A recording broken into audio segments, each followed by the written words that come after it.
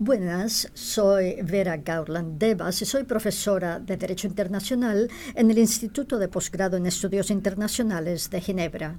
El tema de mi conferencia es el de la Corte Internacional de Justicia como órgano judicial principal de las Naciones Unidas. Quisiera referirme a la Corte Internacional de Justicia desde la perspectiva de la especificidad de la condición jurídica de la Corte dentro del marco de las Naciones Unidas, volviendo a examinar la manera en que la Corte se considera a sí mismo como el órgano judicial principal de las Naciones Unidas y la forma en que esto afecta su función general y responsabilidades. Como saben ustedes, a diferencia de la Corte Permanente de Justicia Internacional, la Corte Internacional de Justicia forma parte de la estructura institucional de las Naciones Unidas y esto se establece en el artículo 7 de la Carta como uno de sus 6 órganos principales. Sus funciones se definen en el capítulo 14 y en el artículo 92, que se refiere a la Corte como el órgano judicial principal de las Naciones Unidas, reiterado en el artículo 1 del Estatuto de la Corte. Hay muchas consecuencias que emanan de esta incorporación. En primer lugar, el hecho de que el Estatuto forma parte integrante de la Carta quiere decir que al interpretar sus propias funciones e incluso al actuar bajo su función contenciosa, la Corte debe tener en cuenta también las disposiciones generales de la Carta y en particular sus propósitos y principios. En segundo lugar, esto ha significado que la Corte está estrechamente ligada a la labor de la organización y en particular ocupa un lugar importante en el plan de la Carta para el mantenimiento de la seguridad y de la paz internacionales. El Estatuto de la Corte le confiere competencia en todos los asuntos especialmente previstos en la Carta de las Naciones Unidas. Más específicamente, las referencias a la Corte y al capítulo 6 de la Carta, cierto es, solo una de las maneras en que los Estados solucionan sus controversias, y en particular el artículo 36, párrafo 3, que declara que el Consejo de Seguridad deberá tomar en consideración que las controversias de orden jurídico, por regla general, deben ser sometidas a la Corte, indican que la Corte conocería del asunto en casos de controversias que éstas sean susceptibles de poner en peligro el mantenimiento de la paz internacional y seguridad. Por lo tanto, forma parte decididamente del sistema general de seguridad. En tercer lugar, también puede distinguirse entre la ley que reglamenta las funciones de la Corte y que estipula la Carta de las Naciones Unidas y la ley que aplica a la Corte, que está más allá de la Carta y que emana del derecho internacional. La Corte, por lo tanto, cumple una doble función. Tiene la función y es una función ambivalente. También es un órgano autónomo jurisdiccional con su propio estatuto. Presta servicios a los órganos de las Naciones Unidas al proporcionar opiniones consultivas y también al dirimir disputas internacionales. Pero lo que quiero expresarles en esta conferencia es la manera en que su función como órgano judicial principal de las Naciones Unidas también ha tenido un impacto sobre sus funciones como órgano de arreglo de controversias. ¿Qué significa el ser a la vez un órgano de las Naciones Unidas, un órgano judicial y el órgano judicial principal? Pero primero quisiera decir algunas palabras sobre los orígenes de ese vínculo orgánico entre la Corte Internacional de Justicia y las Naciones Unidas. Esta conexión orgánica tuvo sus orígenes en la relación entre la Corte Permanente de Justicia Internacional y la Sociedad de las Naciones. Si bien la Corte Permanente no fue un órgano de la sociedad, debió su existencia al artículo 14 del pacto, que disponía que el Consejo de la Sociedad sometería a los Estados miembros planes para el establecimiento de una Corte Permanente de Justicia Internacional. La composición de ambos órganos también era separada. Además, la Corte Permanente estaba vinculada estrechamente con la Liga, también institucional, administrativa, financiera y funcionalmente. Por ejemplo, la sociedad elegía a sus jueces, sufragaba sus gastos, y si bien en virtud del artículo 14 del pacto la Corte podía prestar servicio a la sociedad emitiendo opiniones consultivas sobre cualquier controversia o asunto que le sometiera el Consejo o la Asamblea, la Corte Permanente también se consideró ser uno de los miembros de aplicar los artículos 12 y 13 del Pacto para el arreglo pacífico de las controversias internacionales. Si bien la existencia jurídica de la Corte Permanente no terminó con el comienzo de la guerra, se consideró estar suficientemente afectada por el término de la Sociedad de las Naciones como para que se discutiera su continuación después de la guerra. Las discusiones durante la guerra sobre el órgano judicial internacional futuro tornaba alrededor de dos cuestiones principales. Primero, si establecer una corte internacional nueva o si continuar con la corte anterior. Y en segundo lugar, cómo vincular la corte con la nueva organización internacional. El Comité Interaliado Oficioso, establecido en mayo de 1943 bajo la presidencia de Sir William Molken, advirtió en contra de mantener un vínculo orgánico, considerando que el prestigio de la Corte Permanente había dependido demasiado de las varias fortunas de la sociedad. Pese a este consejo, el vínculo orgánico entre la Corte y la organización se apoyó formalmente en las propuestas para el establecimiento de una organización internacional general de 7 de octubre de 1944 que emanó de las reuniones de las 4 potencias en Dumbarton Oaks.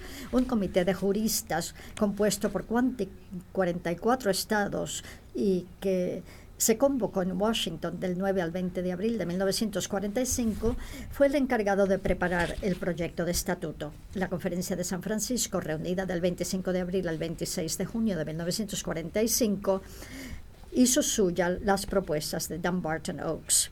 El artículo 7, párrafo 1 de la nueva organización internacional pasó a ser el artículo general de establecimiento de todos los 6 órganos de la organización y por lo tanto la Corte estaba en pie de igualdad con los demás órganos. ¿Qué significa ser un órgano de las Naciones Unidas? Esta conexión orgánica se fortaleció en virtud de que el estatuto forma parte integrante de la Carta, y hay varias disposiciones en la Carta y en el estatuto que se interrelacionan entre sí. En primer lugar, el estatuto se adoptó en la Conferencia de San Francisco simultáneamente con la Carta el 26 de junio de 1945 y ambos entraron en vigor el 24 de octubre del mismo año. Los textos auténticos del estatuto existen en los mismos 5 idiomas de la Carta, aunque los idiomas de trabajo son el inglés y el francés. La razón por anexar el estatuto a la Carta en vez de integrarlo fue de índole práctica, para evitar el desequilibrio entre los 111 artículos de la Carta, agregando 70 artículos más, los del estatuto, y también permitió el acceso a la Corte de estados que no eran miembros de la organización. Sin embargo, el estatuto deliberadamente no se le dio el título de anexo. Esta incorporación del estatuto a la Carta tiene un efecto importante para la función general y las responsabilidades de la Corte. Los dos instrumentos jurídicos deben leerse juntamente como un instrumento único que forma un todo integral. Esto lo dijo el juez Schwebel en su opinión disidente en el fallo sobre electrónica Sícula de 1989. Esto quiere decir que la Carta no puede prevalecer en virtud del artículo 103. También afecta la interpretación del estatuto. La Corte ha declarado que a fin de interpretar una disposición que figure en el estatuto debe considerarlo en el contexto, teniendo en cuenta el plan general de la Carta y del Estatuto. Esto quiere decir también que la Corte, como órgano de las Naciones Unidas, está obligada a aplicar las disposiciones generales a los órganos individuales de las Naciones Unidas, es decir, los propósitos y principios de la Carta, lo cual incluye la cláusula de jurisdicción interna. Ha dado prueba de esto, por ejemplo, en la opinión consultiva en el caso de la Anglo-Iranian Oil y la interpretación de tratados de paz. Puede arguirse, por ejemplo, que la Corte puede tomar en cuenta la justicia en el arreglo de controversias. El Estatuto también define la relación entre la Corte y las Naciones Unidas, puesto que otros órganos principales de la Asamblea General de las Naciones Unidas, como la Asamblea General, Consejo de Seguridad y Secretario General, se le han otorgado ciertas funciones en ese instrumento. o todos los miembros de las Naciones Unidas son ipso facto partes en el estatuto. La Corte también está abierta a todos los demás estados. Un estado no miembro puede ser parte en el estatuto en condiciones a determinarse en cada caso por la Asamblea General tras recomendación del Consejo de Seguridad. Mientras que el estatuto en el artículo 35 permite que estados que no son miembros de las Naciones Unidas ni partes en el estatuto tengan acceso a la Corte bajo condiciones que serán fijadas por el Consejo de Seguridad. También hay vínculos financieros. Como órgano de las Naciones Unidas, los gastos de la Corte forman parte de los gastos regulares de la organización. Esto quiere decir que la Asamblea General, en el ejercicio de su competencia, según el artículo 17, también considera y aprueba el presupuesto de la Corte y, de conformidad con el Estatuto de la Corte, fija cuestiones tales como los sueldos, estipendios, remuneraciones, pensiones de retiro de los miembros de la Corte. ¿Qué podemos decir sobre la relación entre la Corte y otros órganos? Esa relación puede caracterizarse como siendo una de interdependencia y de independencia. Como órgano principal, la Corte Internacional de Justicia está obligada a cooperar con los otros órganos principales y a dar efecto a sus decisiones. Como órgano judicial, se distingue de los otros órganos en su composición y funciones que la ordenan a mantener integridad judicial y a distanciarse de los demás órganos. Su posición como órgano judicial principal la distingue de los órganos judiciales subsidiarios, si bien la priva de exclusividad, y al mismo tiempo cumple una función como órgano judicial principal de la comunidad mundial. Quisiera explorar cada uno de estos. La Corte Internacional de Justicia, como órgano principal, está en una relación de interdependencia con los demás órganos principales y, como he dicho, está obligada a cooperar con ellos. ¿Qué quiere decir esto? En primer término, quiere decir que no hay una jerarquía entre órganos principales y que operan con base en el principio de la igualdad. No existe una jerarquía entre la Corte o el Consejo de Seguridad o entre la Corte y la Asamblea General, y la relación entre ellos, como he dicho, se basa en el principio de la igualdad. Pero la igualdad entre los órganos principales no excluye su interdependencia ni el escrutinio de sus actividades por otros órganos principales. La Corte, aunque no se considera obligada a hacerlo, ha rendido informes a la Asamblea General a partir de 1968, aunque la Asamblea solo ha tomado nota de ellos sin debatirlos a fin de subrayar la independencia de la Corte. Y el presidente de la Corte Internacional de Justicia también ha comenzado a dirigirse anualmente a la Asamblea. Además, la Corte depende de los órganos principales de las Naciones Unidas para muchos aspectos de su funcionamiento. Por ejemplo, además de los que ya he mencionado sobre composición y financiación, el Consejo de Seguridad de la Asamblea General, en virtud del Estatuto, ambos participan en la elección de los miembros de la Corte con base en nóminas de candidatos presentadas por los grupos nacionales en la Corte Permanente de Arbitraje. Proceden independientemente y tienen una función en las reformas al Estatuto. Además, el Consejo de Seguridad tiene la función de hacer cumplir los fallos de la Corte Internacional de Justicia en el artículo 94, párrafo 2 de la Carta, aunque nunca lo ha ejercido.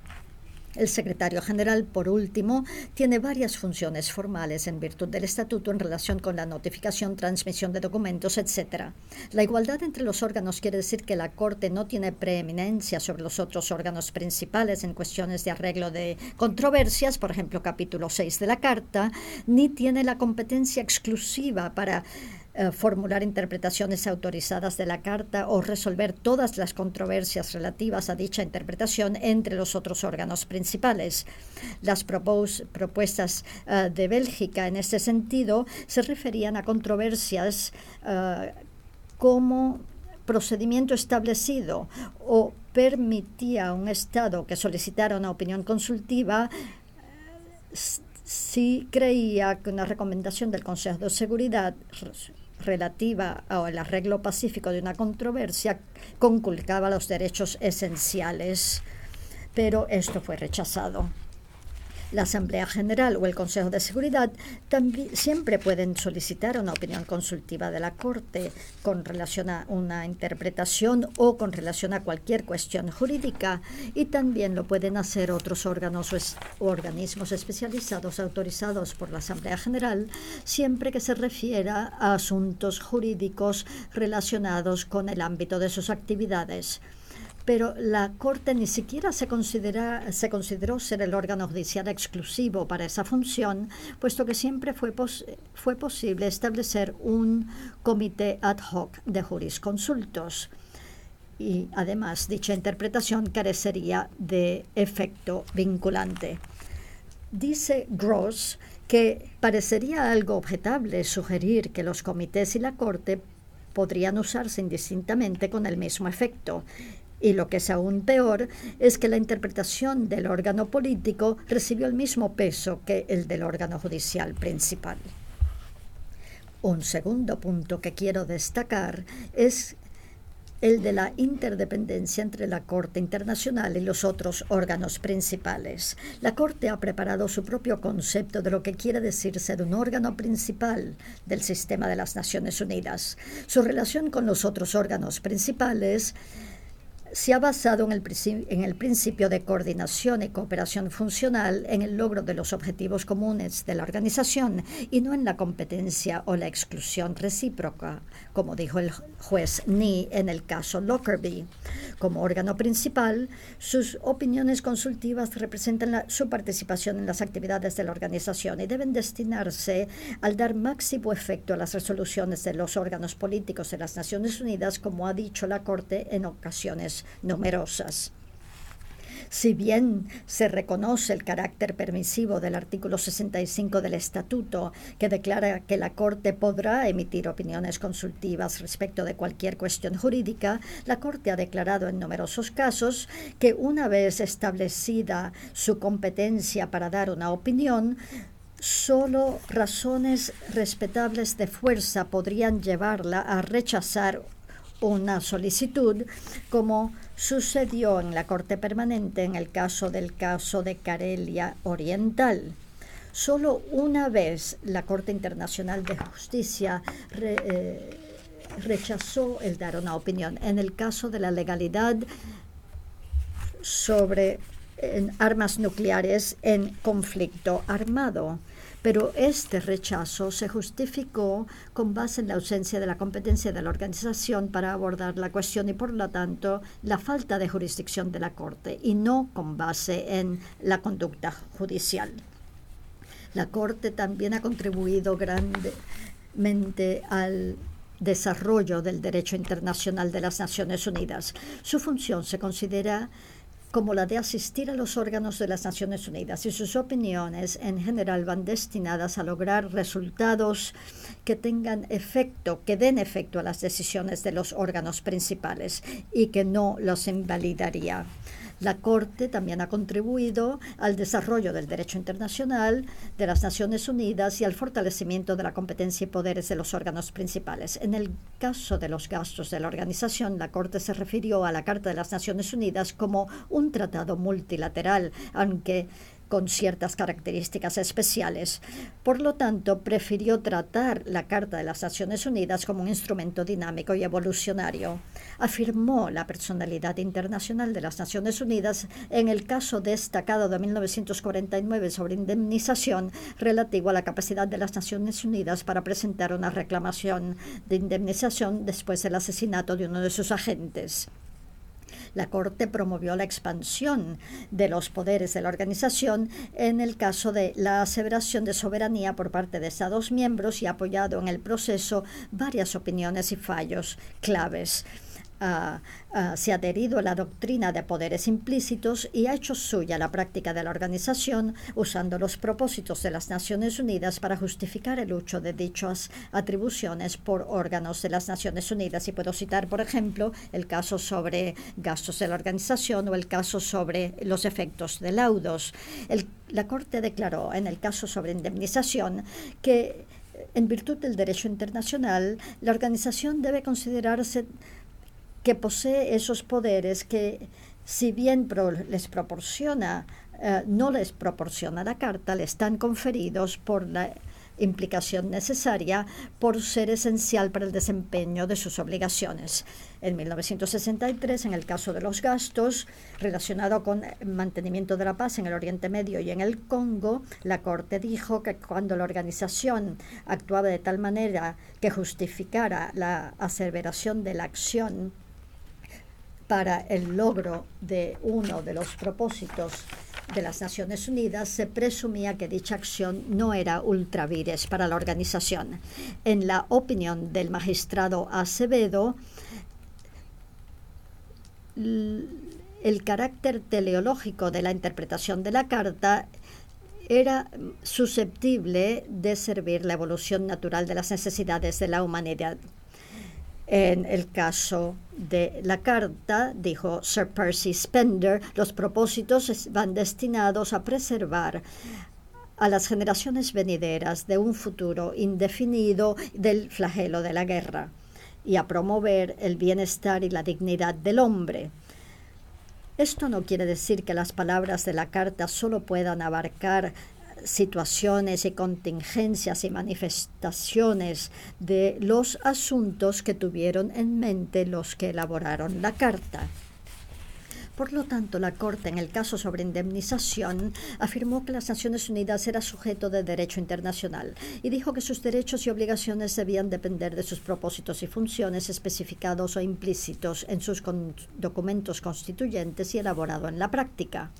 Con base en esto, elaboró la teoría de la protección funcional de sus agentes y con posterioridad en los casos de 1989 Masilu y 1999 Kumaraswamy, fortaleció la inmunidad de los relatores especiales o expertos en misión de las Naciones Unidas frente a las declaraciones contrarias del Estado de origen. Promovió la actividad normativa de los órganos de las Naciones Unidas, sosteniendo el papel fundamental de las resoluciones de la Asamblea General en el proceso de derecho consuetudinario, las cuales, aun si no fueran vinculantes formalmente, podrían, en casos particulares, ser de valor normativo, puesto que son prueba de la existencia de una norma o la emergencia de una opinio juris, siempre que estuvieran apoyadas por una mayoría considerable. La Corte, por ejemplo, tuvo ocasión de citar la función de las resoluciones 15, 14, 26, 25 de la Asamblea General en la evolución de la prohibición del uso de la fuerza y el principio de libre determinación. Lo hizo en los casos de Namibia, Sahara Occidental, Nicaragua y Timor Oriental. La Corte, por lo tanto, ha hecho mucho por contribuir a la función de los órganos de las Naciones Unidas en el campo de descolonización también. Sostuvo la responsabilidad principal de la Asamblea General en este proceso y los efectos jurídicos definitivos de sus resoluciones al asumir, por ejemplo, las funciones supervisoras de la sociedad en respecto del sistema de mandatos, al determinar la condición futura de los territorios no autónomos y su logro de libre determinación. Véase, por ejemplo, los casos de los Camarones del Norte, Sahara Occidental, Namibia, Nauru y Timor Oriental. En su opinión sobre Namibia, relativa a las consecuencias jurídicas de la terminación del mandato de Sudáfrica en África Sudoccidental, mantuvo que, aparte de la función que tenían el derecho consuetudinario, dichas resoluciones de la Asamblea podían tener un designio operativo o fuerza dispositiva en ciertas circunstancias. La Corte también ha mostrado que como órgano principal de las Naciones Unidas puede participar en sus actividades, promover sus propósitos y dar efecto a sus decisiones. En el proceso de examinar su jurisdicción en la opinión sobre la construcción del muro relativo a las consecuencias de la construcción de un muro en el territorio palestino ocupado, la Corte ha confirmado aspectos importantes del derecho de las Naciones Unidas, dando así máximo efecto a resoluciones de la Asamblea General y del Consejo de Seguridad, reafirmando la condición internacional de Palestina y subrayando la responsabilidad continua especial de las Naciones Unidas por el territorio hasta tanto se resuelva la cuestión en todos sus aspectos de una manera satisfactoria de acuerdo con la legitimidad internacional. Con relación a la participación de la Asamblea General en la redacción y adopción de tratados, la Corte, en las reservas En el caso sobre reservas a la Convención de Genocidio, subrayó la importancia de esto y las Naciones Unidas así participó en la vida del tratado. Con relación a la estructura institucional de las Naciones Unidas, si bien en el segundo caso sobre admisiones optó por una lectura textual de la Carta tratando de mantener el equilibrio entre el Consejo de Seguridad y la Asamblea General, recurrió a la doctrina de las facultades o poderes implícitos y a una interpretación amplia de las limitaciones del artículo 11.2 sobre la Asamblea, al sustentar la legalidad de la resolución sobre Unión Pro Paz y por ende la responsabilidad secundaria de la Asamblea General en el mantenimiento de la paz y seguridad internacionales. En el caso sobre el muro, la Corte destacó al examinar la práctica que, salvo lo dispuesto en el artículo 12 de la Carta, que le prohíbe a la Asamblea hacer recomendaciones sobre una controversia o situación en la cual el Consejo de Seguridad desempeña su función, ha habido una tendencia creciente de que la Asamblea General y el Consejo de Seguridad traten en paralelo la misma cuestión con relación al mantenimiento de la paz y la seguridad internacionales. Sucede con frecuencia que, si bien el Consejo de Seguridad tiende a abordar aspectos de dichas cuestiones sobre paz y seguridad internacionales, la Asamblea General ha seguido una perspectiva más amplia al considerar también aspectos humanitarios, sociales y económicos. Lejos de perturbar el equilibrio delicado entre la Asamblea General y el Consejo de Seguridad en la Carta, la opinión de la Corte, por el contrario, ha ayudado a restablecerlo. A diferencia del Pacto de la Sociedad, la Carta otorga al Consejo de Seguridad un ámbito de competencia estrecho y especializado, mientras que la Asamblea General tiene competencias generales que abarcan el total de la Carta. En años recientes, el Consejo de Seguridad ha aumentado el concepto de amenazas a la paz y conceptos afines y ha invadido considerablemente campos que eran de la competencia exclusiva de la Asamblea General, como descolonización, derechos humanos, incluido libre determinación, derecho humanitario, derecho penal internacional, etc. El Consejo también ha comenzado a adoptar lo que se consideran resoluciones legislativas que establecen nuevas normas, como por ejemplo sobre niños en conflictos armados, desarme, armas de destrucción en masa o terrorismo. A la luz de las actuales discusiones sobre la reforma de las Naciones Unidas y de la arrogación por parte del Consejo de Seguridad de poderes amplios y cuasi legislativos, bajo la influencia de ciertos miembros permanentes del Consejo de Seguridad, el reforzamiento del rol del más representativo de los órganos políticos de las Naciones Unidas, la Asamblea General, se vuelve muy significativo.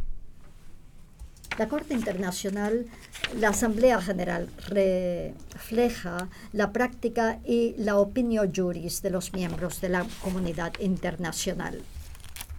La Corte Internacional también ha tratado de dar efecto a las decisiones del Consejo de Seguridad.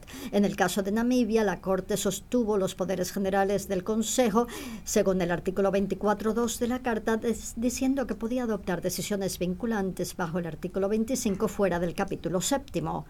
Dichas resoluciones, dijo la Corte, tienen consecuencias jurídicas, incluido el deber de no reconocimiento.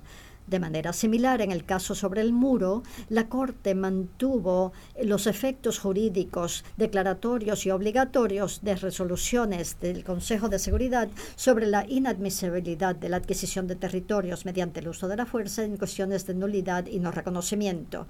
Como dijo la Corte en la opinión sobre Namibia, sería una interpretación insostenible el mantener que tal declaración de ilegalidad había emanado del Consejo de Seguridad en virtud del artículo 24 de la Carta a nombre de todos los Estados miembros. Esos miembros estarían en libertad de actuar en desacato de dicha declaración o hasta reconocer violaciones de la ley que resultaran de la misma. Si bien es cierto que las opiniones consultivas no tienen fuerza técnica, los Estados no pueden denegar que existen normas fundamentales que la Corte subraya y que son vinculantes, ni tampoco puede desestimar las consecuencias jurídicas automáticas de su infracción. Siempre que la opinión esté apoyada formalmente por el órgano que la solicitó, proporciona una plataforma autorizada para que los órganos de las Naciones Unidas, incluida la Asamblea General, el Consejo de Seguridad y el Secretario General, así como los Estados miembros, puedan actuar con base en ella. Pero si bien la Asamblea General ha aumentado el recurrir a la Corte, promoviendo el uso mayor de la Corte Internacional por parte de órganos de la ONU, el Consejo de Seguridad, a diferencia de su predecesor, el Consejo de la Sociedad, ha estado renuente a utilizar la Corte y a procurar soluciones jurídicas en vez de políticas. Actuó solo una vez en virtud del artículo 36.3 en el caso del Canal de Corfú y solicitó una opinión consultiva solo una vez en el caso de Namibia. Pasemos ahora a la Corte Internacional de Justicia como órgano judicial. ¿Qué significa ser órgano judicial? El carácter judicial de la Corte es el que la distingue de los otros órganos principales, delimita la cooperación de la Corte con los órganos políticos y establece su independencia de ellos. Esto evidentemente es distinto del caso de los otros órganos políticos.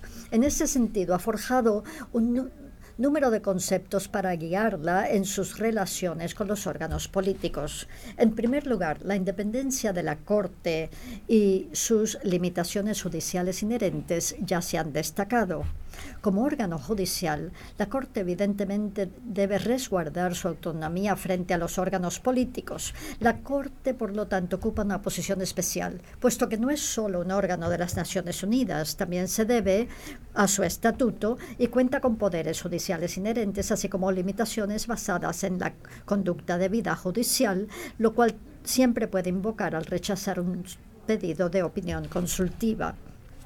Si bien como órgano principal debe tender a cooperar con los demás órganos de las Naciones Unidas, como órgano judicial la Corte es plenamente independiente de ellos y de ninguna manera está obligada o interesada en emitir un fallo u opinión que sea aceptable políticamente, como dijo el magistrado Onyeyama en la opinión sobre Namibia. Sin embargo, como declarara el magistrado Kohimans en el caso sobre el muro, la Corte no funciona en un vacío. Es el órgano judicial principal de las Naciones Unidas y debe llevar a cabo su función y responsabilidad dentro del contexto político más general. No puede esperarse que presente una opinión jurídica a solicitud de un órgano político sin tener en cuenta plenamente el contexto en que se formuló la solicitud.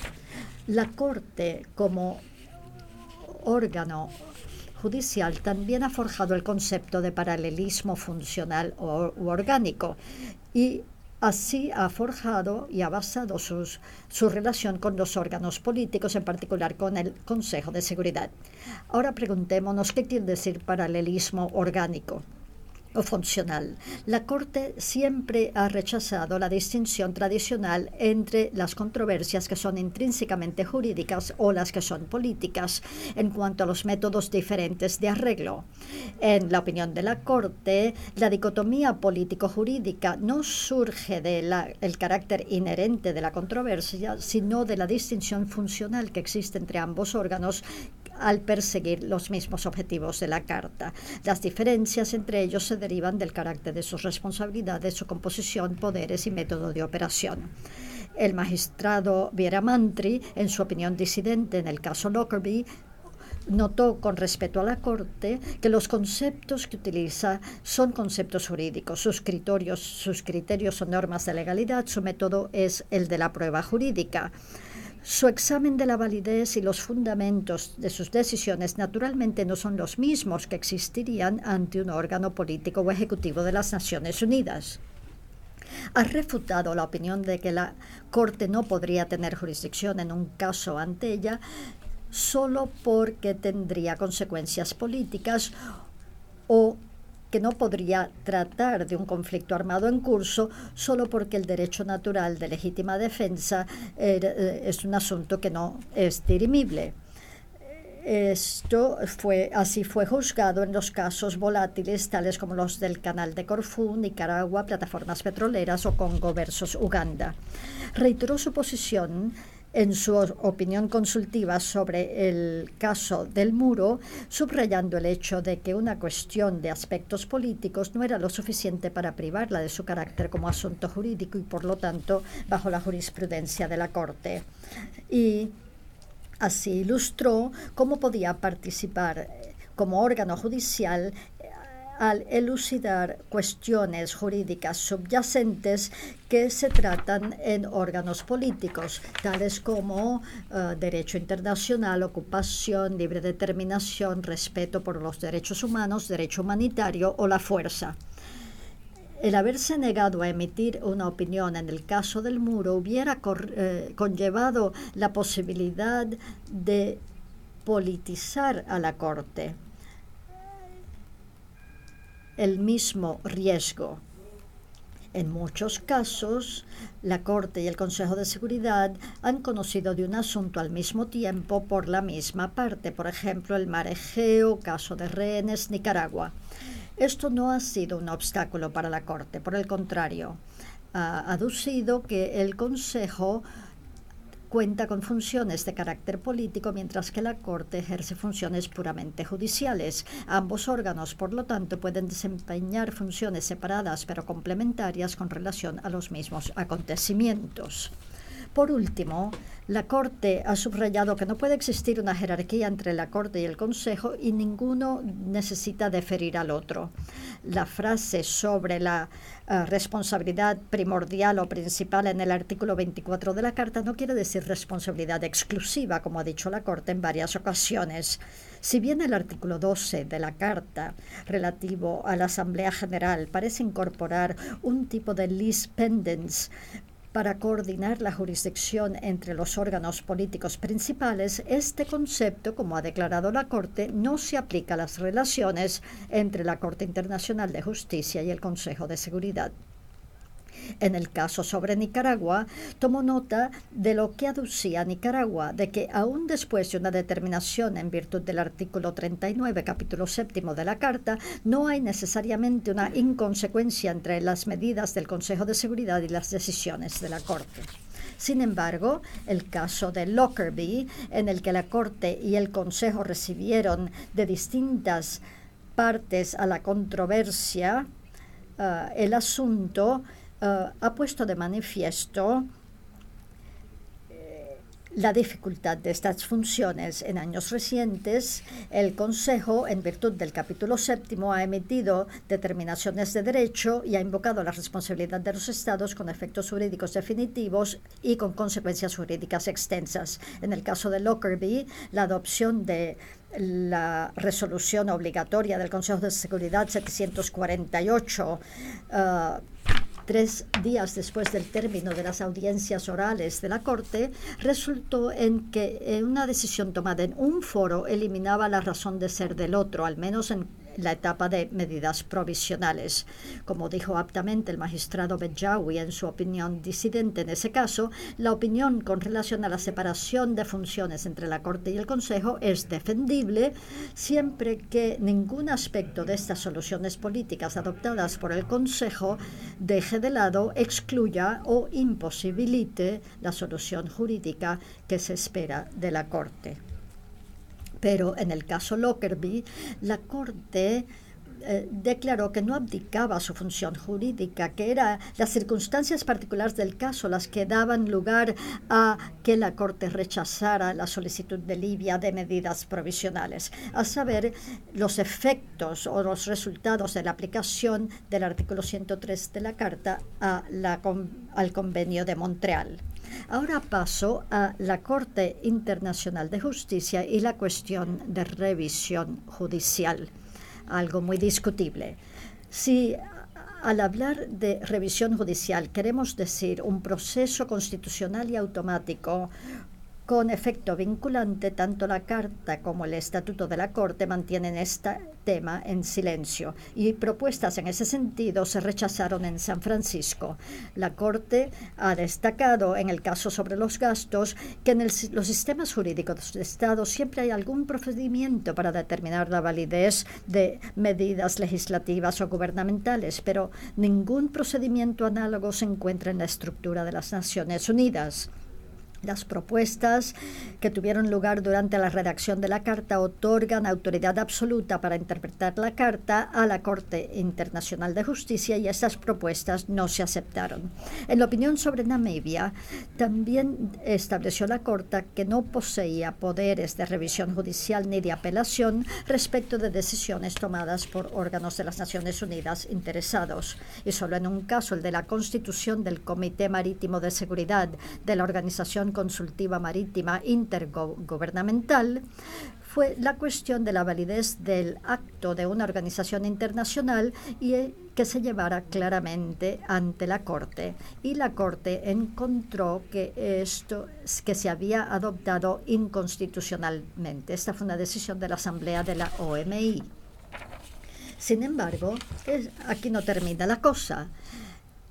Al abordar las cuestiones que les presentaban órganos de las Naciones Unidas, la Corte nunca se ha considerado excluida del ejercicio de cierta forma de control judicial indirectamente al revisar la validez o la conformidad entre resoluciones del Consejo de Seguridad de Asamblea General, ya sea con la Carta o el derecho internacional general.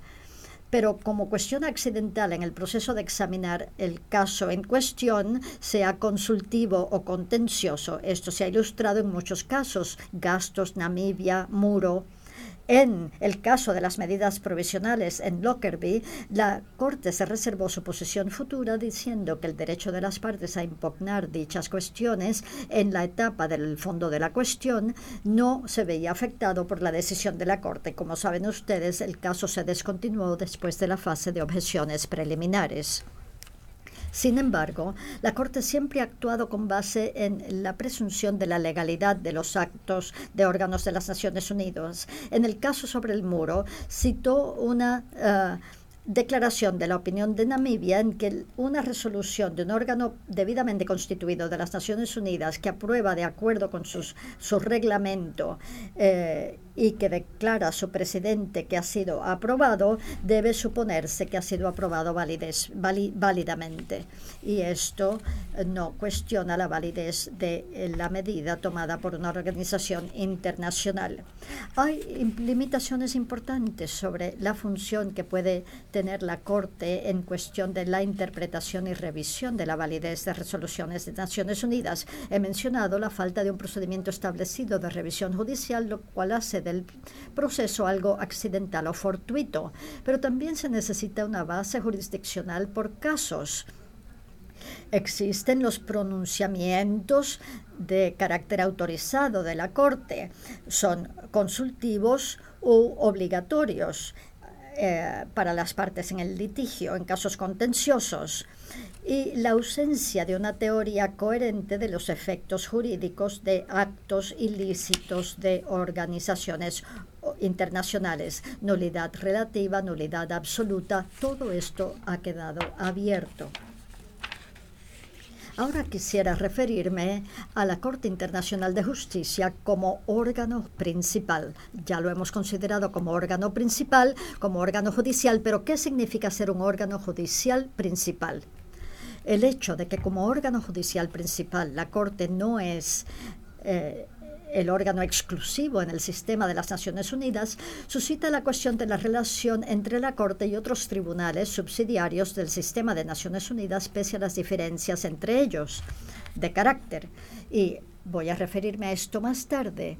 La Corte tiene una función como órgano judicial principal, pero no exclusivo, de la comunidad mundial. Consideremos la primera función. La Corte es el único órgano judicial establecido como órgano principal de las Naciones Unidas. Pero el Tribunal Administrativo de las Naciones Unidas es un órgano subsidiario de la Asamblea General y los dos tribunales penales internacionales para la ex Yugoslavia y Ruanda fueron establecidos por el Consejo de Seguridad bajo el capítulo 7 de la Carta. Como órganos subsidiarios, estos órganos judiciales han sido vulnerables a modificaciones de su estatuto, lo cual está en las manos de los dos órganos políticos.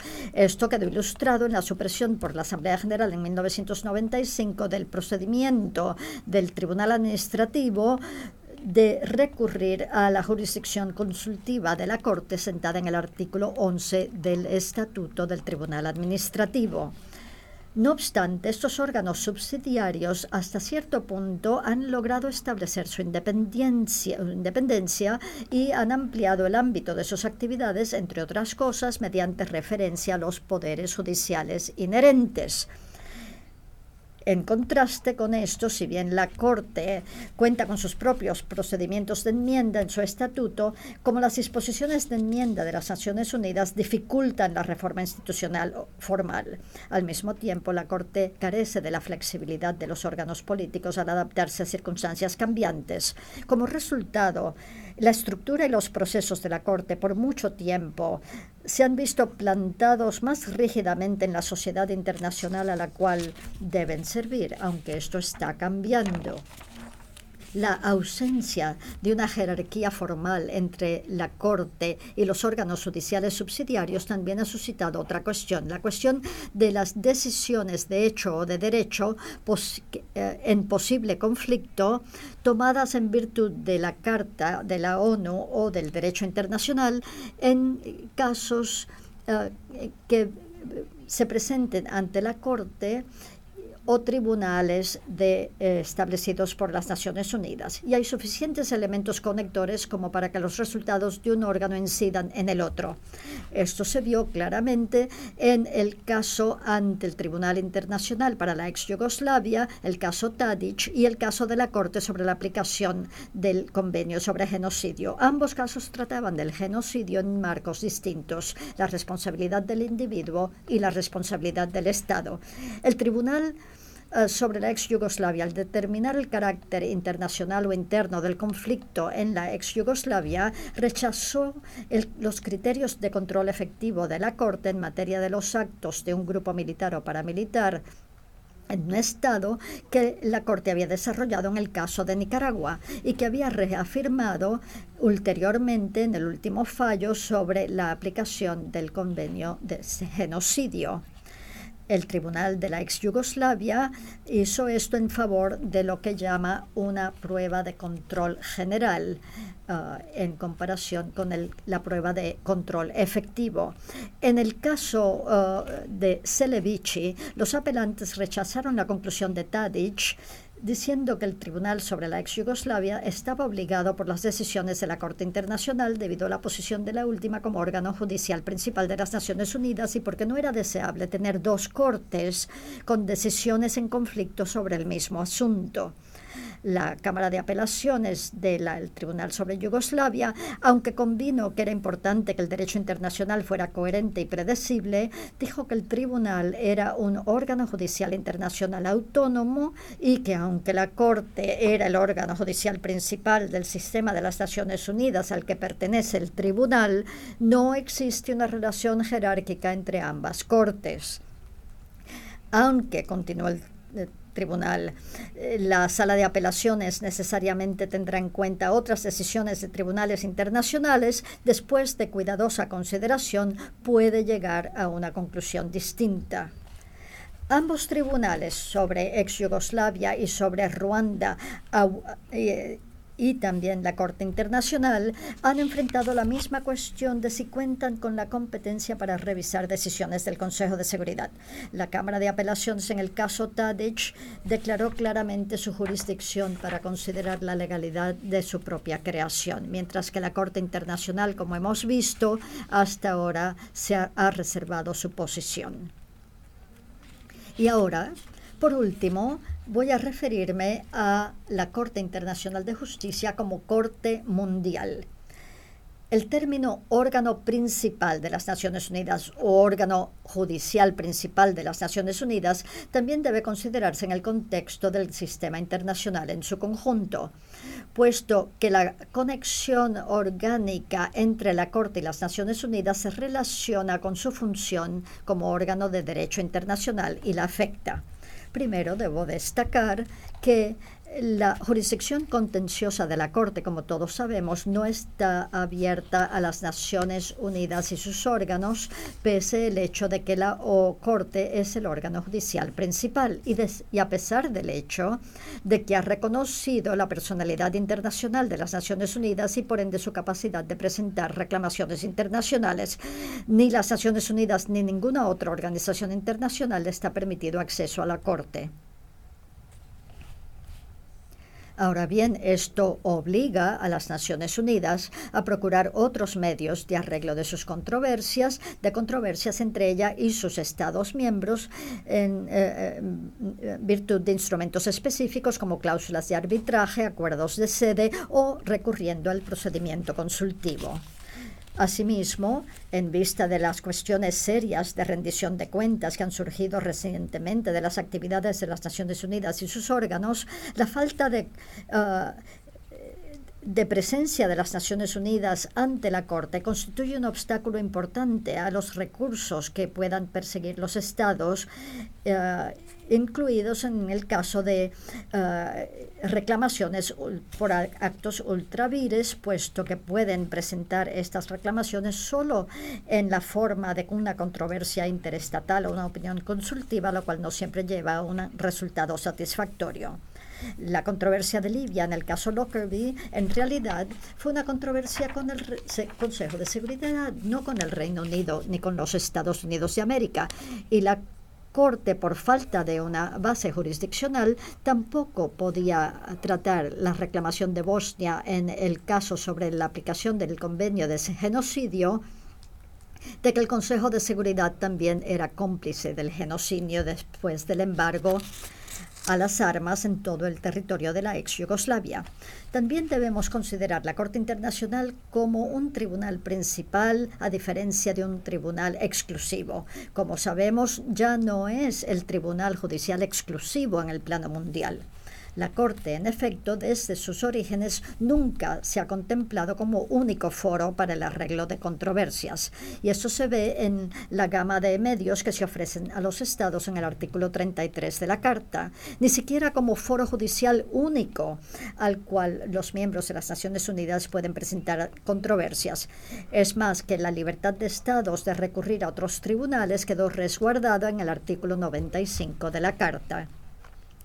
La reciente proliferación, entre comillas, de tribunales y de órganos judiciales o casi judiciales internacionales, por ejemplo, el órgano de solución de diferencias de la Organización Mundial del Comercio, el Tribunal Internacional para el Derecho del Mar, han sido temas principales de debate sobre la fragmentación del derecho internacional y los posibles efectos de decisiones en las decisiones en conflicto. Chaptain-Rosen plantea que, dada la polarización política del mundo y la tendencia concomitante a la fragmentación del derecho internacional en unidades regionales o ramas funcionales especializadas, una corte organizada principalmente como Corte Mundial que aplica el derecho internacional general siempre es la forma más idónea de organización judicial internacional.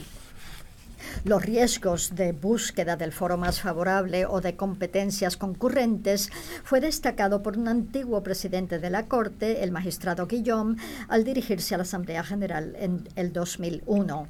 Propuso que las diversas cortes existentes fueran alentadas a solicitar opiniones consultivas de la Corte Internacional, el único foro con jurisdicción general y universal, por intermedio del Consejo de Seguridad u otras cortes. Pero otras cortes no han adoptado este razonamiento, y la propia Corte Internacional parece no considerar estas decisiones, no considera que es un problema, estas decisiones en conflicto entre los diversos tribunales. Al comienzo se especuló si le retirarían a la Corte algunos de sus casos tradicionales, pero dados algunos casos pendientes recientes, no solo se han aliviado estos temores, sino que ahora se plantea el problema contrario, el de que la Corte se vea abrumada de trabajo en los años por venir. En este nuevo clima de mercado libre, la fuerza futura de la Corte dependerá de que se reserve un lugar propio para sí, en otras palabras, en que refuerce su especificidad. Y esa especificidad se basa en el hecho de que no ofrece a los Estados solo otra opción de soluciones, sino que como órgano judicial internacional de competencia general abierta a todos los Estados y como Corte de las Naciones Unidas, está concebida como una Corte mundial al servicio de la comunidad mundial, aún en ausencia de una jerarquía. Otra cuestión en este marco es la de la participación de la Corte Internacional en las actividades de las Naciones Unidas, esta vez bajo su jurisdicción contenciosa. Aunque su jurisdicción contenciosa emana no de su carácter como órgano principal de las Naciones Unidas, sino como órgano judicial, la Corte, en el ejercicio de su función como Corte Mundial, también participa en las actividades de las Naciones Unidas, ya que después de todo el arreglo de controversias se considera en la Carta como uno de los medios de lograr el objetivo supremo de la organización y, como he mencionado, la Corte está incluida en el capítulo 6 de la Carta. Esto quiere decir que en su jurisdicción contenciosa, la Corte no deja de ser un órgano de las Naciones Unidas, por lo tanto cuenta con la tarea de promover los propósitos y principios de la Carta y al mismo tiempo que presta servicio a Estados para el arreglo de sus controversias, presta servicios a las Naciones Unidas y por su intermedio a la comunidad internacional en su conjunto. Aquí recordamos la distinción fina hecha por Shabtai Rosen de que la función que cumple la existencia de la Corte, a diferencia de la ejecución de esa función por la Corte en sí, se considera en última instancia como una función política. Como órgano de las Naciones Unidas, que funciona en el marco del mantenimiento de la paz y la seguridad internacionales, no ha evitado participar en la resolución de tensiones mundiales, cumpliendo una función en el arreglo de controversias susceptibles de poner en peligro la paz y la seguridad internacionales, aun cuando éstas ya han dado lugar a conflictos armados, por ejemplo, Nicaragua, Congo versus Uganda, etc. La Corte es muy consciente de su función en ese sentido. Ha declarado que es consciente de los propósitos y principios de la Carta de las Naciones Unidas y de sus propias responsabilidades en el mantenimiento de la paz y seguridad bajo la Carta y el Estatuto de la Corte. El magistrado Coroma también declaró que la Corte, como órgano judicial principal de las Naciones Unidas, cuya razón de ser primordial es la preservación de la paz y seguridad internacionales, está sujeta a una obligación positiva de contribuir al mantenimiento de la paz y seguridad internacionales, especialmente en casos que no solo amenazan la paz y seguridad internacionales, sino que entrañan gran sufrimiento humano y la constante pérdida de vida, así como la desintegración de la sociedad normal. Aún allí donde ha rechazado la jurisdicción, la Corte ha instado a las partes en litigio a actuar de conformidad con sus obligaciones bajo la Carta de las Naciones Unidas y sus medidas provisionales se han utilizado para fortalecer las actividades generales de establecimiento de la paz de las Naciones Unidas y han dado efecto a las resoluciones de sus órganos. La Corte, mediante sus fallos, ha contribuido a promover, fortalecer y aclarar los fundamentos normativos de los propósitos y principios de las Naciones Unidas. Estos no son estáticos y ahora reflejan los valores globales de la comunidad internacional. La Corte no ha permanecido en la periferia de estos cambios. Es evidente que se le está llamando a participar y a forjar un derecho constitucional para la comunidad internacional, como se ve al considerar la cantidad y calidad de las causas pendientes ante la Corte. Los casos recientes demuestran que los estados y las organizaciones internacionales están sometiendo a la Corte casos que directa o indirectamente involucran valores o intereses fundamentales de la colectividad. La responsabilidad de estados por el terrorismo internacional, Lockerbie, la libre determinación y uso de la fuerza, Timor Oriental, responsabilidad de potencias coloniales por territorios internacionales, Nauru, genocidio y legítima defensa, aplicación del convenio de genocidio, legalidad de armas nucleares, Congo versus Uganda y el caso del muro. Con relación a la prohibición del uso de la fuerza militar, la Corte ha incluido entre sus obligaciones erga omnes actos de agresión, la proscripción de los mismos. En el caso de Nicaragua ha optado por la interpretación estrecha del significado de ataque armado, y esto lo ha reafirmado en el caso del muro al rechazar el concepto de legítima defensa contra agentes no estatales. La Corte también ha rechazado el derecho a intervenir para forzar a un Estado con relación a su libre elección de sistema político, social, económico y cultural, o el uso de la fuerza para asegurar el respeto de los derechos humanos en otro Estado, distinguiendo cuidadosamente entre intervención ilícita y la prestación de asistencia estrictamente humanitaria, por ejemplo, Nicaragua. La Corte ha visto en el derecho a la libre determinación un principio evolucionario. Ha mantenido el carácter erga omnes del principio de libre determinación y de los derechos humanos de la persona humana, incluida la protección contra la esclavitud y la discriminación racial en Barcelona Traction. La aplicación constante de las leyes sobre derechos humanos se sostuvo en los casos sobre armas nucleares y el muro, en que la Corte también mantuvo el carácter indivisible que abarca derechos económicos, sociales y culturales. Esto es muy importante en momentos en que es más fundamental que nunca el subrayar la unidad del sistema de protección internacional para el individuo.